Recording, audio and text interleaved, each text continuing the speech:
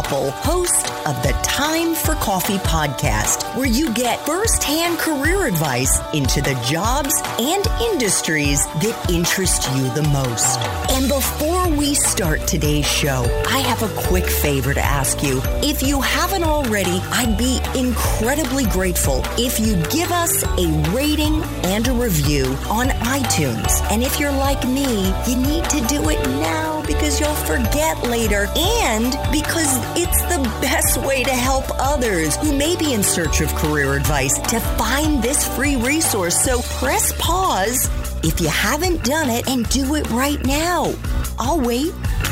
Thanks so much and enjoy today's show.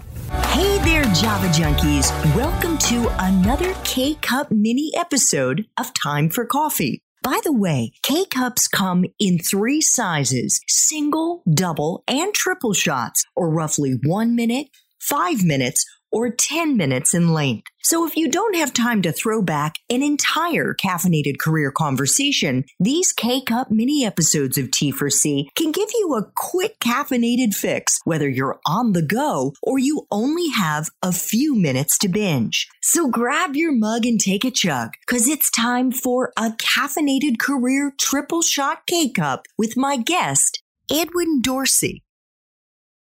One of the stories that you wrote, which I'm not sure if it was a part of the Bear Cave or if this was pre-Bear Cave, was an investigation that you did of Care.com. What was Care.com and what was the story? So, Andrea, this is sophomore year of college. I think I'm 19. This is two and a half years before I start the Bear Cave. And Care.com was a publicly traded babysitting platform where parents could go to find babysitters and babysitters could go to find work. And at this point, I'm interested in companies that my friends know I'm researching corporate misconduct. And I had a friend who was a babysitter on the platform, and she's like, "It's sketchy. You should look into that." I know you like looking at companies. I'm like, "Okay, I'll check them out." And I looked up lawsuits against them, and right away there was like a bunch of lawsuits of parents alleging like the platform wasn't doing the background checks they claimed to be doing. And then I saw like a bunch of local news reporting saying, "Hey, like this felon was able to sign up on the platform and pass their background check, even though like a parent would pay for background check on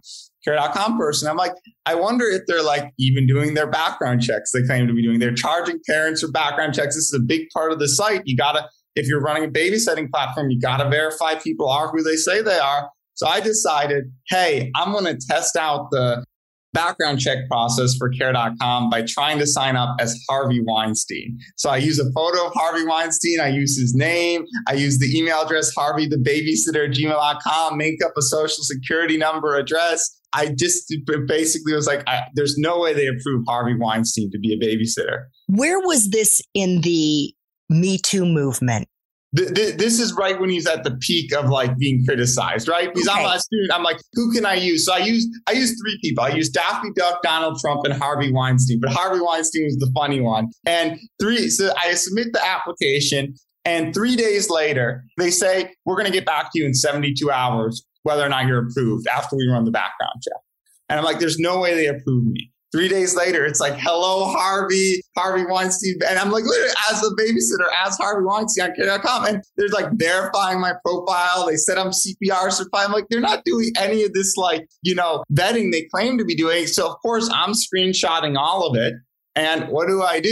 I write a little article. I tweet it out. It goes. And where did you put it? Where did you publish the article? So I wrote 2 in total. The first one was on Scribd, like this file sharing platform. And then the second one was on Medium, this blog platform. And, and it like the stock fell, a board member resigned the next day. It became a thing. I'm getting Twitter followers. Like, now hedge funds are starting to know. It's like, who's this guy doing this interesting work, this sophomore? And the company got pissed. So obviously, they called my college to try to get me in trouble, saying I was like breaking their Wi-Fi policy and stuff. And it got, so then, a Stanford dean meets with me one-on-one and is like, you need to take your article down because you're violating the Wi-Fi policy. And I'm like, no. And it becomes this big thing. And I'm just like, I'm going to dig in now. I'm pissed.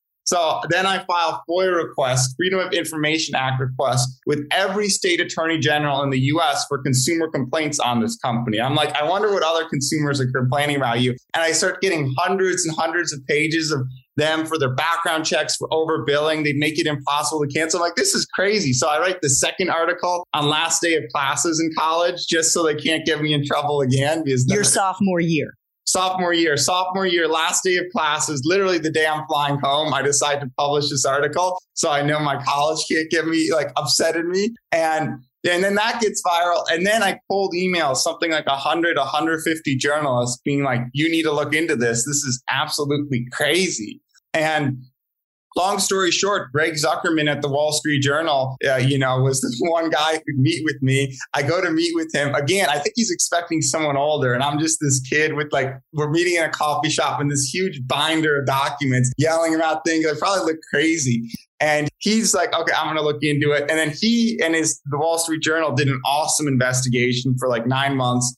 And front page story, kind of 2 years after I started looking at them, or a year and a half after I started looking at them, Care.com babysitters who had criminal histories killed 8 kids. It became this huge issue. The CEO, CFO, general counsel resigned. I got a small shout out in the Wall Street Journal. And that's kind of what legitimized me. So this is now my junior year in college. I'm getting a lot of Twitter followers. People are like, this guy who just out of nowhere was screaming about Care.com kind of caused this huge commotion. Maybe he has some credibility. Maybe we should listen to him. And that kind of was ultimately what gave me the momentum and credibility to start the newsletter a year later. So it's kind of like Steve Jobs says, you can never connect the dots going forward. But looking back, it's like, okay, this thing actually led to a huge, huge part of my life. But I had no idea that signing up as Harvey Weinstein to be a babysitter on this platform would have actually led to my entire career up to this day.